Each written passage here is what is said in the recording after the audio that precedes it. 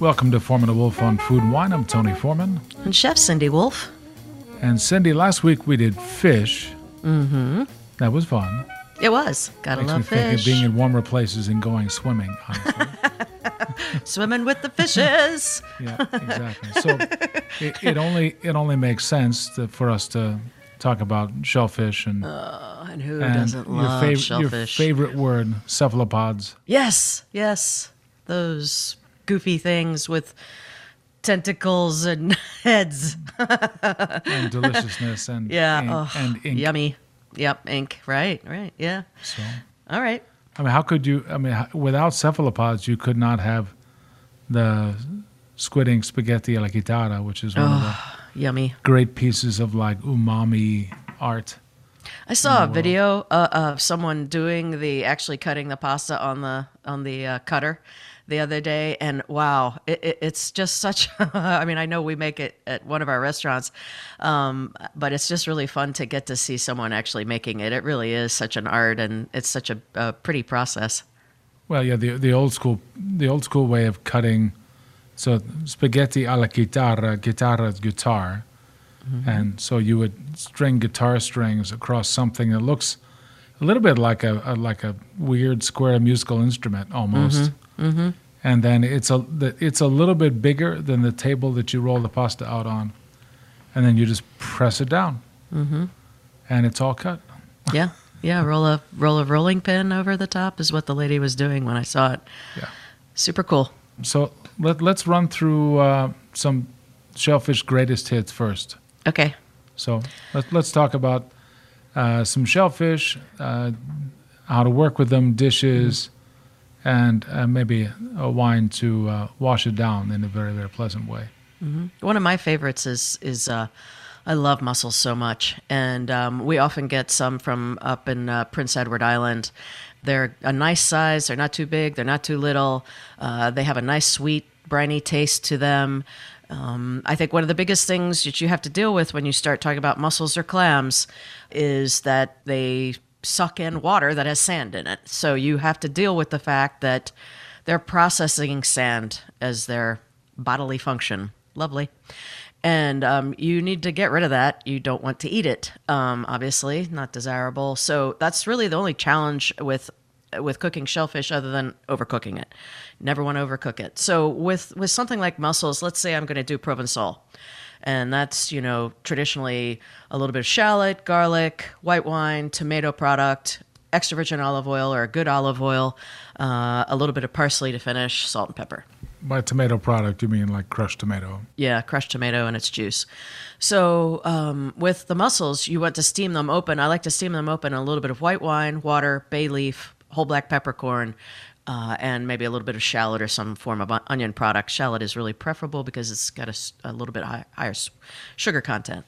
And you would have like sort of a wide bottomed pan, and you want a lid for that pot. I guess I should say a pot. And you put the liquid in, maybe an inch or so, 2 inches or so, depends on how many mussels you're steaming open, and bring that liquid up to a boil. And one of the things you do to process the mussels prior to that is wash them really, really well in several washings of cold water. You do want to de-beard them. This is what they attach themselves to the bottom of the ocean floor with. They sort of dangle on this thing, and they're called beards. And that do not remove the beard until you're ready to cook them. In other words, don't do that the day before because they die when you remove the beard, and you don't want to have dead mussels, or that's undesirable, obviously, highly. So remove the beards as you've washed them through several washings of cold water. We also do something with clams where we will put them in, we'll wash them very, very well. Then we'll put them in a bucket with water and cornmeal, which will help to process out some of that sand as well. That is an overnight process. They need to sit in the refrigerator overnight. And then you want to rinse those very, very well because you also don't want to eat cornmeal in your products. You want to make sure they've been flushed out of that as well as the sand. But getting back to the mussels, so you have a clean mussel now. You go into that pot, you put the lid on, and you just kind of shake that pot a couple of times while it's boiling. You want it on high heat. And obviously you want enough liquid in there that it doesn't evaporate completely away. Obviously you'd end up with a burned up pan. You don't want that. You just want enough liquid to get the mussels to steam open. And that shaking process of the pan will help to jar them to open them. And you either want to stop the cooking process immediately there, which means it kind of depends on what you're doing with the mussels. If you are going to eat them right away and serve them with Provençal, then you don't need to shock them or stop the cooking process. You can just take them right out. You can strain that liquid through a cheesecloth. Several layers of a cheesecloth will also get any residual sand out. Obviously you want to discard that bay leaf and the whole black peppercorns. You're not going to want to eat those. So you're just going to drain the whole thing or strain the whole thing through a couple layers of cheesecloth. And now you have the foundation of your sauce. So you have the foundation of the sauce. And so you're going to add that to all of the other business, including the tomato and the wine and the shallot and the onion that you have ready to go. Exactly. And that really beautifully flavors that. And I like a little bit of extra virgin olive oil to finish at the end. It just kind of rounds out that tomato, that acidic tomato moment. And you can either use extra virgin olive oil or you could finish with a little bit of cold butter, which I prefer, but I like both very, very much. More olive oil, please. That's my side of the aisle. And a little parsley at the end. A couple of quick sort of editorial informational comments.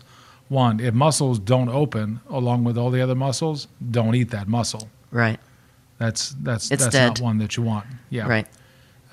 Two, you want to toss the mussels with all of that sauce and all of that once you have it all developed. Mm-hmm. Definitely. And at least for a few passes, to get plenty of just mixing between the juice and the sauce and the sweet meat of the mussel and all that sort of business. Mm-hmm. You need to have crusty bread ready to go alongside that. It's an emergency Absolutely. if you don't have crusty bread there. and instead of parsley, it's basil I would toss in there for me. Mm-hmm. I do basil as well. But if you have that crusty bread ready to go, you can basically eat the mussels and then load you can dip depends upon how tight the sauce is. If it's pretty tight, and you can spoon the tomato and all that business right on there, that is happy times. Mm-hmm. Yeah. Okay. Now I'm really getting hungry right now because I could eat that. It's good for you. Now I want the glass.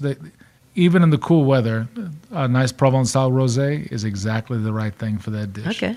Good. It has exactly the acidity that you need. Delicate white's not going to deal with the tomato well. No question. Okay. And a red, you don't need tannin for mussels. Mm-hmm. So there. I'm glad you started with mussels. Hey, what was that? As soon as you mentioned mussels, I always think of you had this mussel soup that was amazing and that basically nobody bought years ago. It was one of those few things that was really excellent that kind of just didn't take off. Was it a cream-based soup? It was. Yeah. Well, I've met you. Okay, so you still handle the mussels the same way in that you steam them open and you end up with this wonderful cooking liquid that you strain. Then I would add lots of shallots, onion, a little bit of gently cooked garlic, that liquid, not much of it, but some of it, and reduce it down a little bit, and then add cream. And I steep saffron in white wine and add that and a little bit of black pepper. And that's it. It's so good. It's a saffron cream based soup. And then garnish it with, I cut diamonds out of zucchini and blanch them or saute them. You can either way. That's part of the garnish in the bottom of the bowl. The mussels themselves are garnished in the bottom of the bowl. And a little bit of tomato concasse, which is when you take a fresh tomato, you put a little X in the bottom of, wash it, put a little X in the bottom of it, and blanch it for like 5, 10, 15 seconds in boiling water. You remove the skin, you cut it in half, you take all the seeds and the juice out, and you dice it. And what I like to do with the concasse is add extra virgin olive oil, salt, and pepper to that. I don't just put the straight tomato on. I feel that needs to be seasoned before it can go into the bowl. And I'll drag a couple pieces of saffron in with that with that tomato, and I will also put a just a drop of Tabasco in with that tomato because I love that little bit of heat, and then pour the soup over everything. And that's really one of my favorite soups I've ever made. Absolutely. And it's one of those things that a couple would go out and it's like, oh, come on. Yeah. Come on, people. Come on. Yeah, but that's the way that it is sometimes. Yeah, you just never know. It used to be broth-based soups. We couldn't sell a broth-based soup to save our lives. Everybody wanted a cream-based soup. Everybody said they didn't want fried food, and that's all that would sell. Oh, absolutely. Yeah. That's the really funny thing. Oh, no, we want food that's low in fat, but let me have those fried oysters. I get it. Mm-hmm. Just be honest with yourselves. So let's talk oysters. Because I saw that sort of the three big schools of oysters, right? Mm-hmm. Oysters on the half shell with various garnishes. You can have lots of fun. Yes. Oysters that are very happy to be fried. Yes. And Lord knows the world. I'm sort of familiar with that. Unbelievably. Yeah, I'm not giving out my fried oyster recipe. I understand. So we're going to have to talk about something else. The main thing with fried oysters is just don't overcook them. Yes. And they need to be fresh, like with and all you want seafood. a fun something to dip them into. You serve them with lemon cayenne mayonnaise. There are a million sort of like almost herby, garlicky, happy, aioli with a lot of fresh herbs in it, basically. Sure. That can do really well in that sort of situation. There are people who put remoulade sauce with fried oysters. That can be really good. Tartar sauce. Let's talk about baking oysters. Okay. And let's talk about raw oysters. Where do you want to start? Well, I'm currently making a baked oyster. Believe me, if we were allowed to have a broiler in Baltimore City, I would be finishing them under a broiler, or a salamander as we call them. But since we're not allowed to have one, I do mine in the oven. And we run our ovens at about 425 degrees on convection. If you put enough butter in there, you can get them to brown a little bit in that situation if you don't have a broiler at home. So it's very simple. We shuck the oysters. I'm going to stop you and take you back to where you said, if you put enough butter. So you shuck the oysters, and you want to do your very best to retain every bit of the natural liquor in there in that shell. So that's really important. It really is. And if you feel like you're just can't do that, then at least reserve it somehow. Let everything drip into a container so you can put it back in there. And then like I said, very simply, we're doing a small dice of bacon and browning that off, and sautéing baby spinach and adding the two things together, a little salt and pepper, and that goes on top of the shucked oyster. And then we use panko mixed with a little bit of melted butter, salt, and black pepper. And it should be a very light layer. One night my cooks put too much on, and I'm just like, no. That is no. Yeah, so a very light layer of breadcrumb on top. And in our oven at 425, it takes a solid 6 minutes, and they're perfect. And the oyster is hot, but it's not overcooked, and the breadcrumb does begin to brown, and that is just seriously good. There are like a million other ways you can do that, but that is basically a sort of a play on Rockefeller. Mornay sauce. I love Mornay sauce. No, but that's, just literally just broil an oyster with Mornay sauce. It's as simple as detach it first. Yeah. There's nothing more frustrating for the person trying to consume that, but that, and a little breadcrumb is nice, but oh my gosh. The traditional way would also be to have had Pernod in it. So you have to really like Pernod to add that to the Rockefeller. A lot of people don't, which is why I just don't use it in this particular dish. In the end, I love all kinds of oysters, but man, I love raw oysters so much. And there's so many different kinds, and you can look up and find all the different West Coast oysters and all the Atlantic oysters at the French prize. We have a wealth of oysters to play with. We're in the right place in the world for exactly. Where we are, the Chesapeake Bay, gosh, we have all kinds of fantastic oysters here. Preparations on the half shell. That's what you grew up with here, right? People have cocktail sauce. People have lemon juice. I love mignonette. Just a basic, red wine vinegar, shallot, black pepper, and you just put a tiny little bit, just kind of like show off the oyster. Yeah. That's awfully fun. Yeah, I think mignonette is one of the best. I think so. The other thing I've come to love is a little bit of and we've done this in Italian cooking with a little sorbetto that's not too sweet. Making a sorbetto with prosecco, the white wine that's sparkling and a tiny bit sweet. Yeah. And having just a little tiny scoop of that with the oyster. That's a hugely different take and really great fun. Cucumber sorbet is good with it too. I really like that. And also we've put caviar on them, which a lot of chefs do that now. And there are worse things. Yeah, right? Yeah, it's really, the salty thing is pretty incredible. It's a beautiful combination. Yeah, there are different kinds of salty. There's caviar has more of an umami character, Mm-hmm. Wines with raw oysters, man, there's a million ways to do that. I mean, the classic, if you're having with mignonette and you're standing on a street in Paris and someone just shucked them for you, you're going to ask for a glass of muscadet, most likely. Okay. Right, melon grape, light, very dry, very like mouth cleansing. Chablis is also another classic. Sort of like the more involved the preparation, the bigger the wine, Okay. But yeah, Chablis is another great one. There are worse things than champagne, especially Blanc de Blanc champagne. Mm-hmm. All Chardonnay. We're very light, bright, pure, lacy. Obviously the idea of the sorbetto with the sparkling wine and the raw oyster, that's ideal. It's pretty just elegant. Ideal. But, well, and the texture of the bubbles, that fineness of the mousse of the sparkling wine, of the champagne, with the oyster itself is a spectacular textural happiness essay. When we come back on Formula Wolf on Food and Wine, we've got more shellfish and all kinds of what Cindy described as things with tentacles to take on WYPR.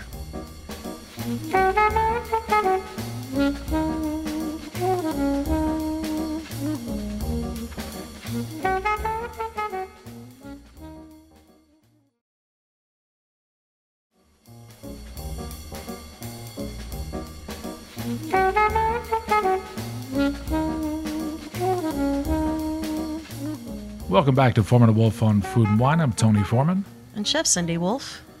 And we're cruising through shellfish and cephalopods.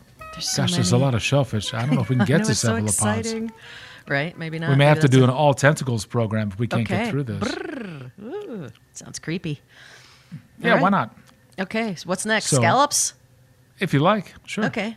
All right. Yum. They're fun to shuck. Interesting to shuck when you get to see the whole shebang in there. Beautiful in the shell. They are beautiful in the shell. And sometimes the shells are really, really beautiful. Oh, and remember when bay scallops were so everywhere, like in the 80s, and then unfortunately they've sort of overfished them. But oh my gosh, bay scallops used to be just so easy to get. I love bay scallops, but you could get Taylor Bays back in the day. Mm-hmm. Oh, and those shells were gorgeous. So all pink and blue and green and. Oh my gosh, yeah. But scallops are wonderful. Everybody likes them because they're so sweet and naturally sweet and clean tasting and not fishy. When they're fresh, they're just so fantastic. And they're easy to cook fast. You can make dinner in 5 minutes with scallops. And I think the biggest thing is in the industry, we call them dry pack, which means that they have not been chemically treated. They are a nice fresh scallop, and that is the one that will sear nicely for you. You need a hot pan. This is when your steel pan comes in really nicely. You get your pan hot, you put a neutral oil in there.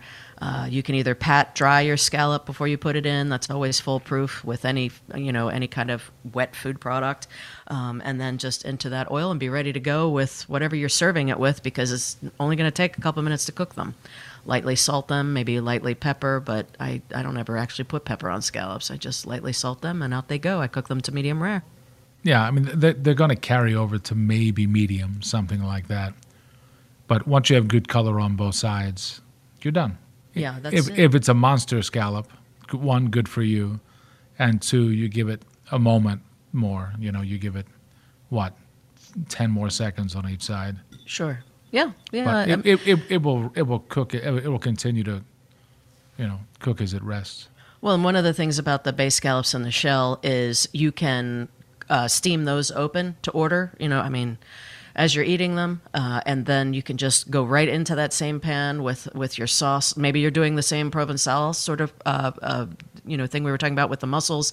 Yeah, you treat it the same way. Yeah, and so that's super fast and super good. And scallops also. All these things in shells are great to stuff.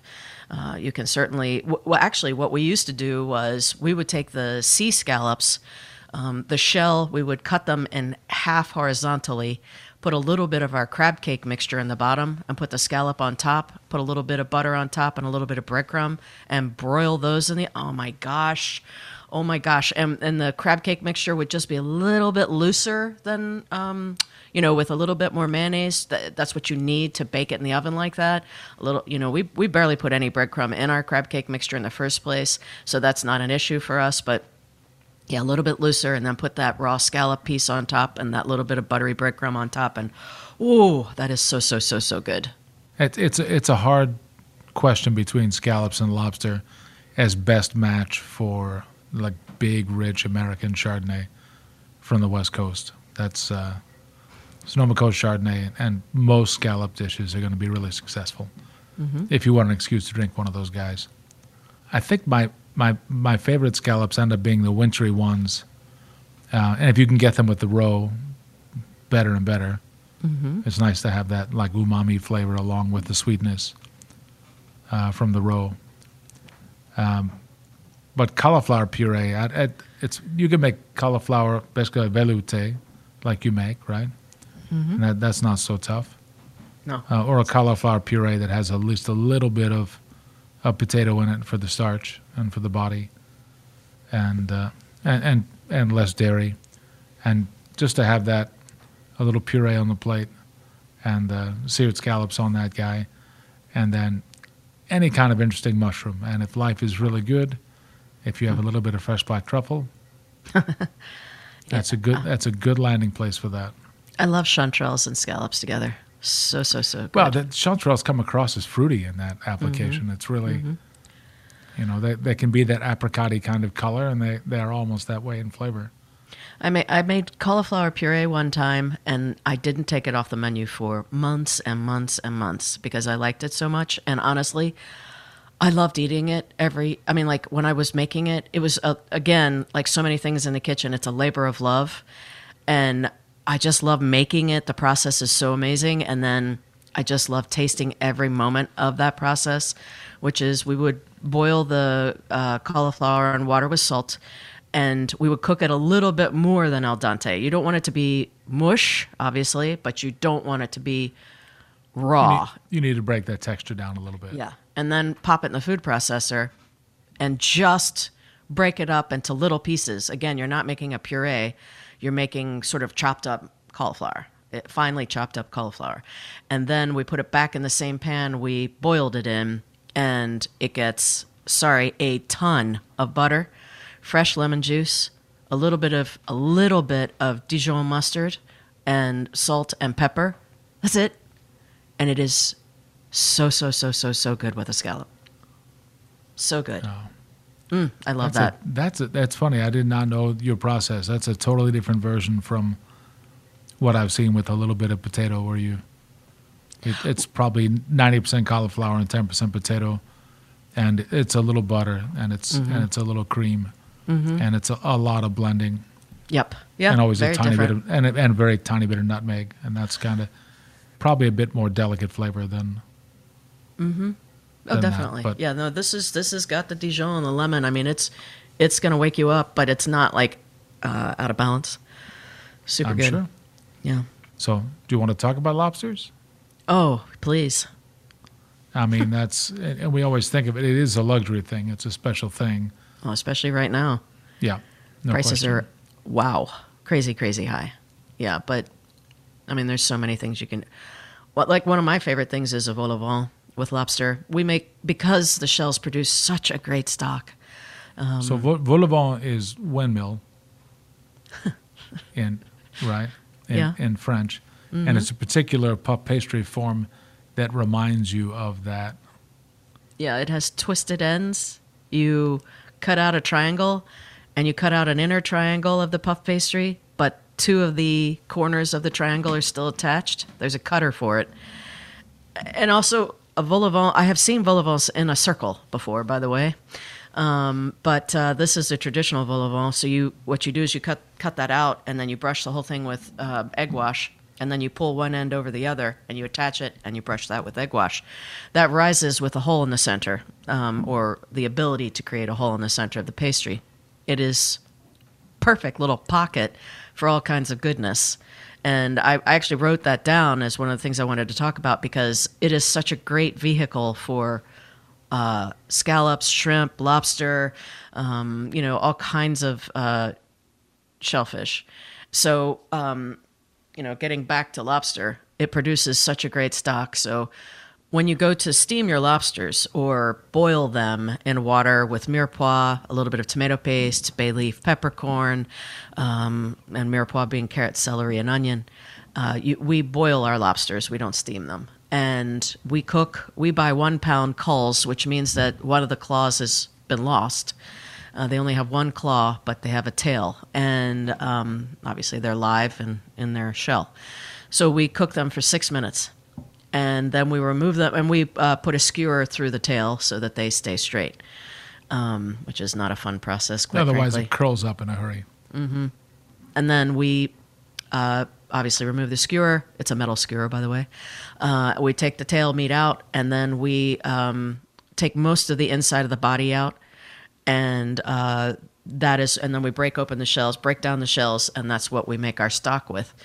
And it just, like I said, it produces such a beautiful stock, and that stock becomes the foundation for our lobster soup, and our lobster soup becomes a foundation for our cognac cream, cognac and lobster cream, which is what I do with the vol au vent. You can very simply just reduce down lobster stock, add a roux, add cream, and season it with cognac, a little bit of pinch of cayenne, salt, and black pepper.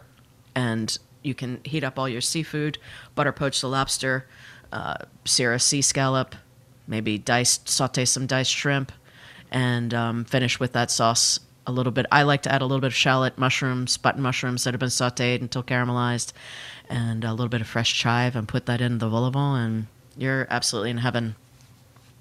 Green salad. If you want to head south and play with a lobster like an Italian, Mm-hmm. it's the same process, and make the stock. Lobster meat is out of the shell. You reduce that stock with tomato, crushed tomato, and paste, and make it spicy. Throw Calabrian chili in there, and garlic, and get that relatively tight as a sauce. Mm-hmm. That with the lobster, with just name your shape on pasta. Tagliatelle is one of the nicest ones. Spaghetti is really popular that way. The squid ink spaghetti that we were talking about at the beginning is great that way. It's one more element of flavor. Same idea, different place, but same treatment of the lobster, different place. Same utilization of the shell to make that stock, which is so important. Mm-hmm. By the way, if you want to look up vol au vent, it's 3 words: VOLAUVENT, vol au vent. You can look up a video. Lobster. How else, Tony? I mean, lobster salad is a great thing. That's I always think of, with like avocados and maybe little mandarins and fresh basil, or, basil and cilantro both. But that requires boiling that lobster, getting it exactly right, cooling it, cleaning it out, and getting really pretty slices from everything. But as a composed salad, that's really one of the marvelous things. Tarragon mayonnaise, great. Also great. Little shallot, maybe a little brunoise of celery. I like the idea of the blood orange with blood orange, any kind of orange. Yeah, so say mandarin, blood orange. Yeah, too. It's funny how that's like immediately like, oh, orange is exactly what you want there. Well, and over time, lemon verbena has become one of my absolute favorite things, and I love lemon verbena with lobster as well. So you could make a vinaigrette, or you could marinate the lobster in a little lemon verbena and lime and extra virgin olive oil, shallot, and then remove that and serve it with greens and baby red romaine or whatever. Lots of good things. You need Lots of beautiful ways to serve. china, a great glass plate, or something a little over the top. And you also need very good champagne, very cold.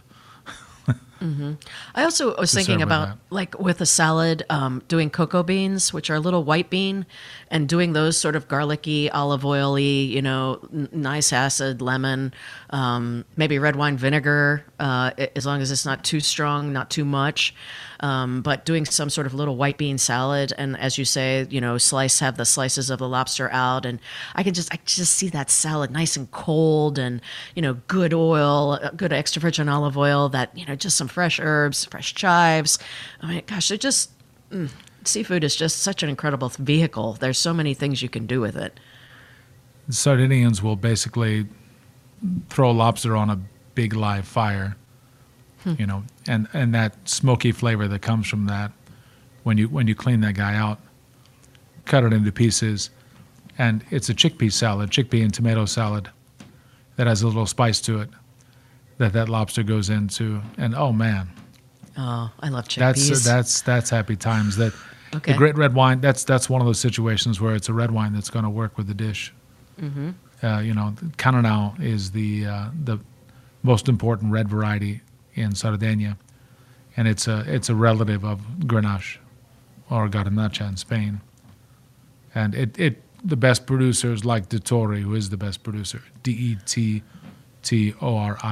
or another excellent one is Pala, Pala. That big, rich, soft reds that can carry that off. I mean, speaking about lobster from Maryland, I mean, obviously crabs are the thing, right? Right. You watch Monday Night Football, and it's welcome to the big crab cake, like the commentator says. So, and there's so many things that's definitely, we have to move crabs aside as their own. We'll have to do an entire program on there. Yeah. No question. That's too much to talk about. No, it's yes, Yeah. and too much detail and history and tradition to dig in. So when we come back on Foreman and Wolf on Food and Wine, we're going to have to deal with shrimp, Cindy. Yes. I know you love shrimp. Love them. And then cephalopods and all the wines that go with those guys on Foreman and Wolf on Food and Wine on WIPR.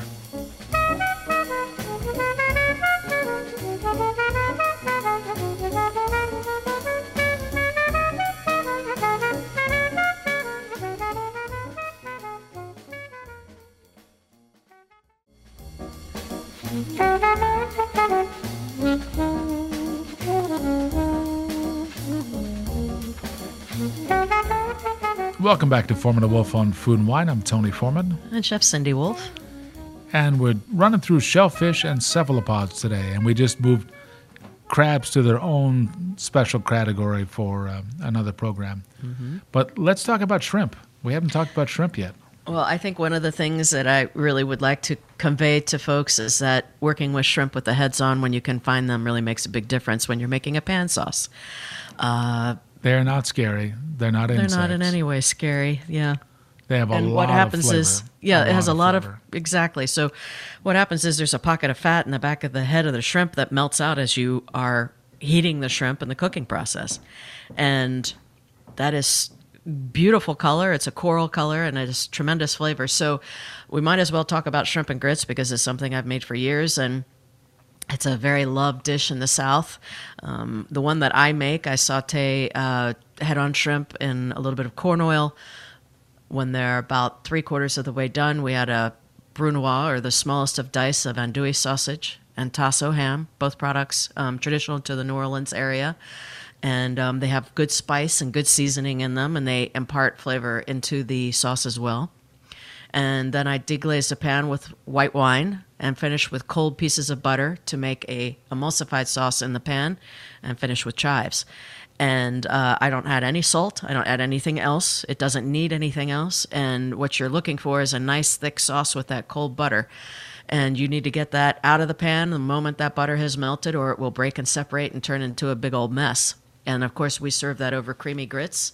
And our grits are actually made, we call them creamy, but they're made with milk, a tiny bit of butter, and salt. And grits take about 35 to 40 minutes of gentle heating, gentle cooking over low heat to become ready to go.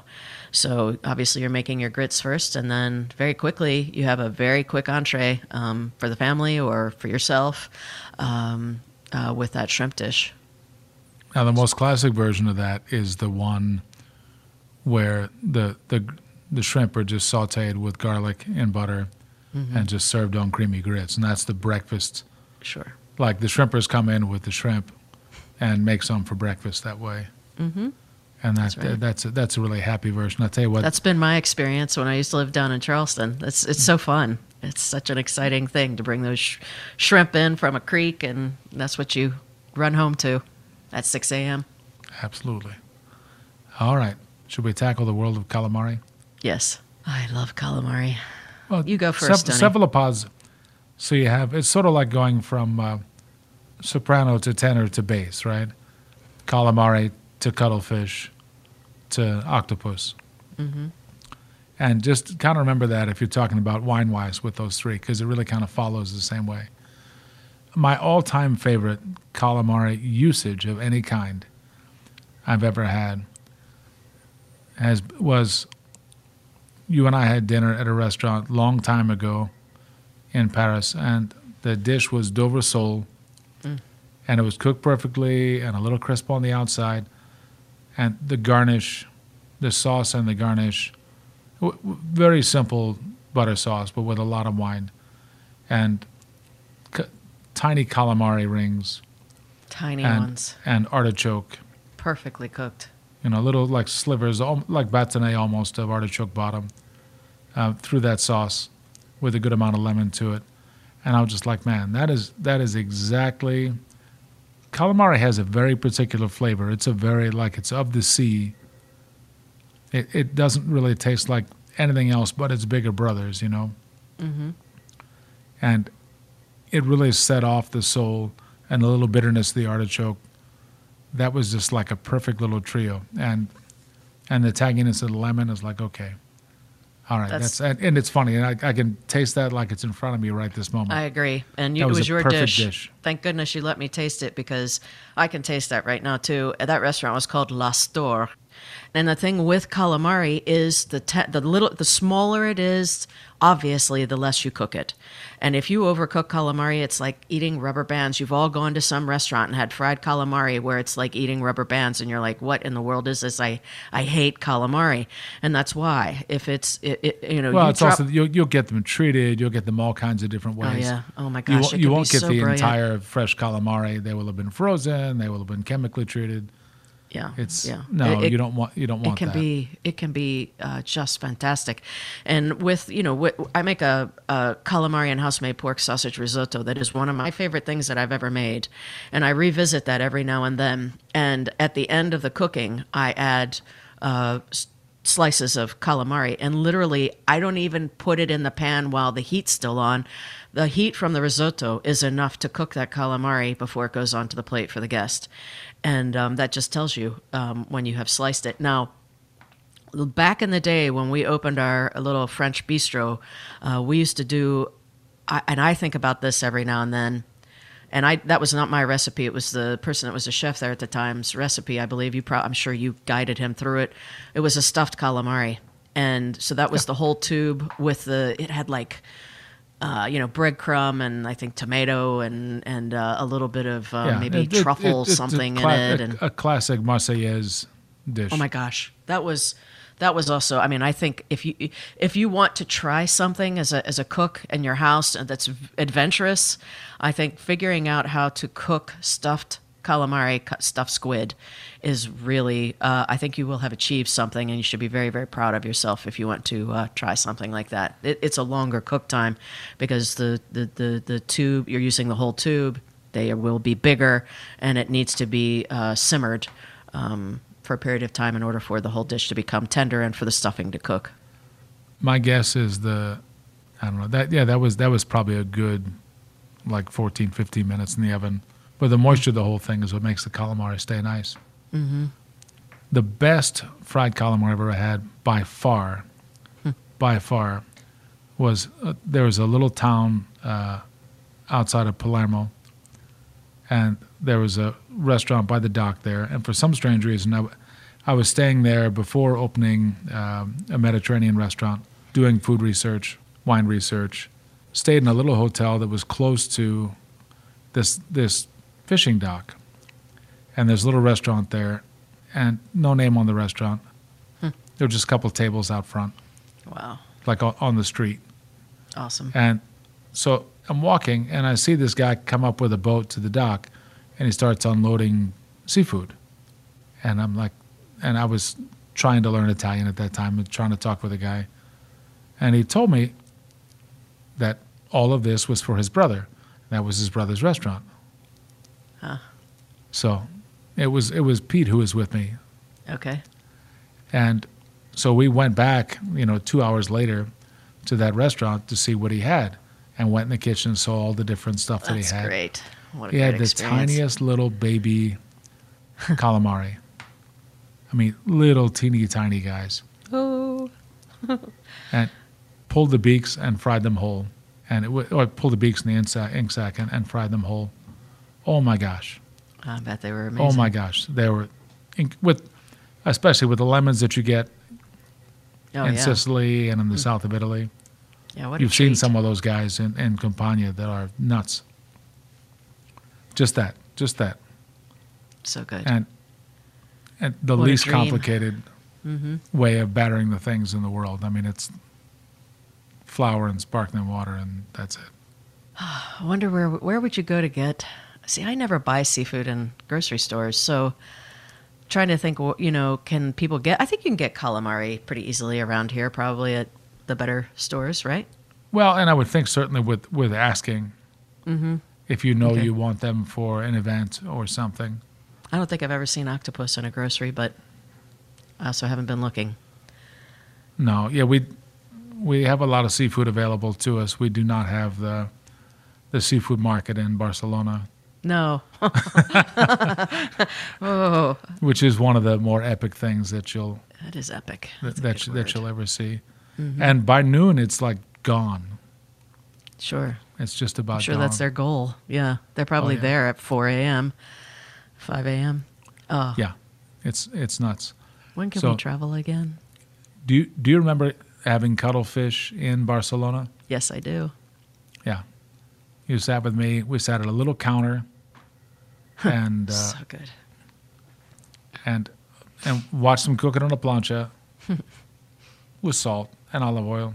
Yeah. It's the whole thing.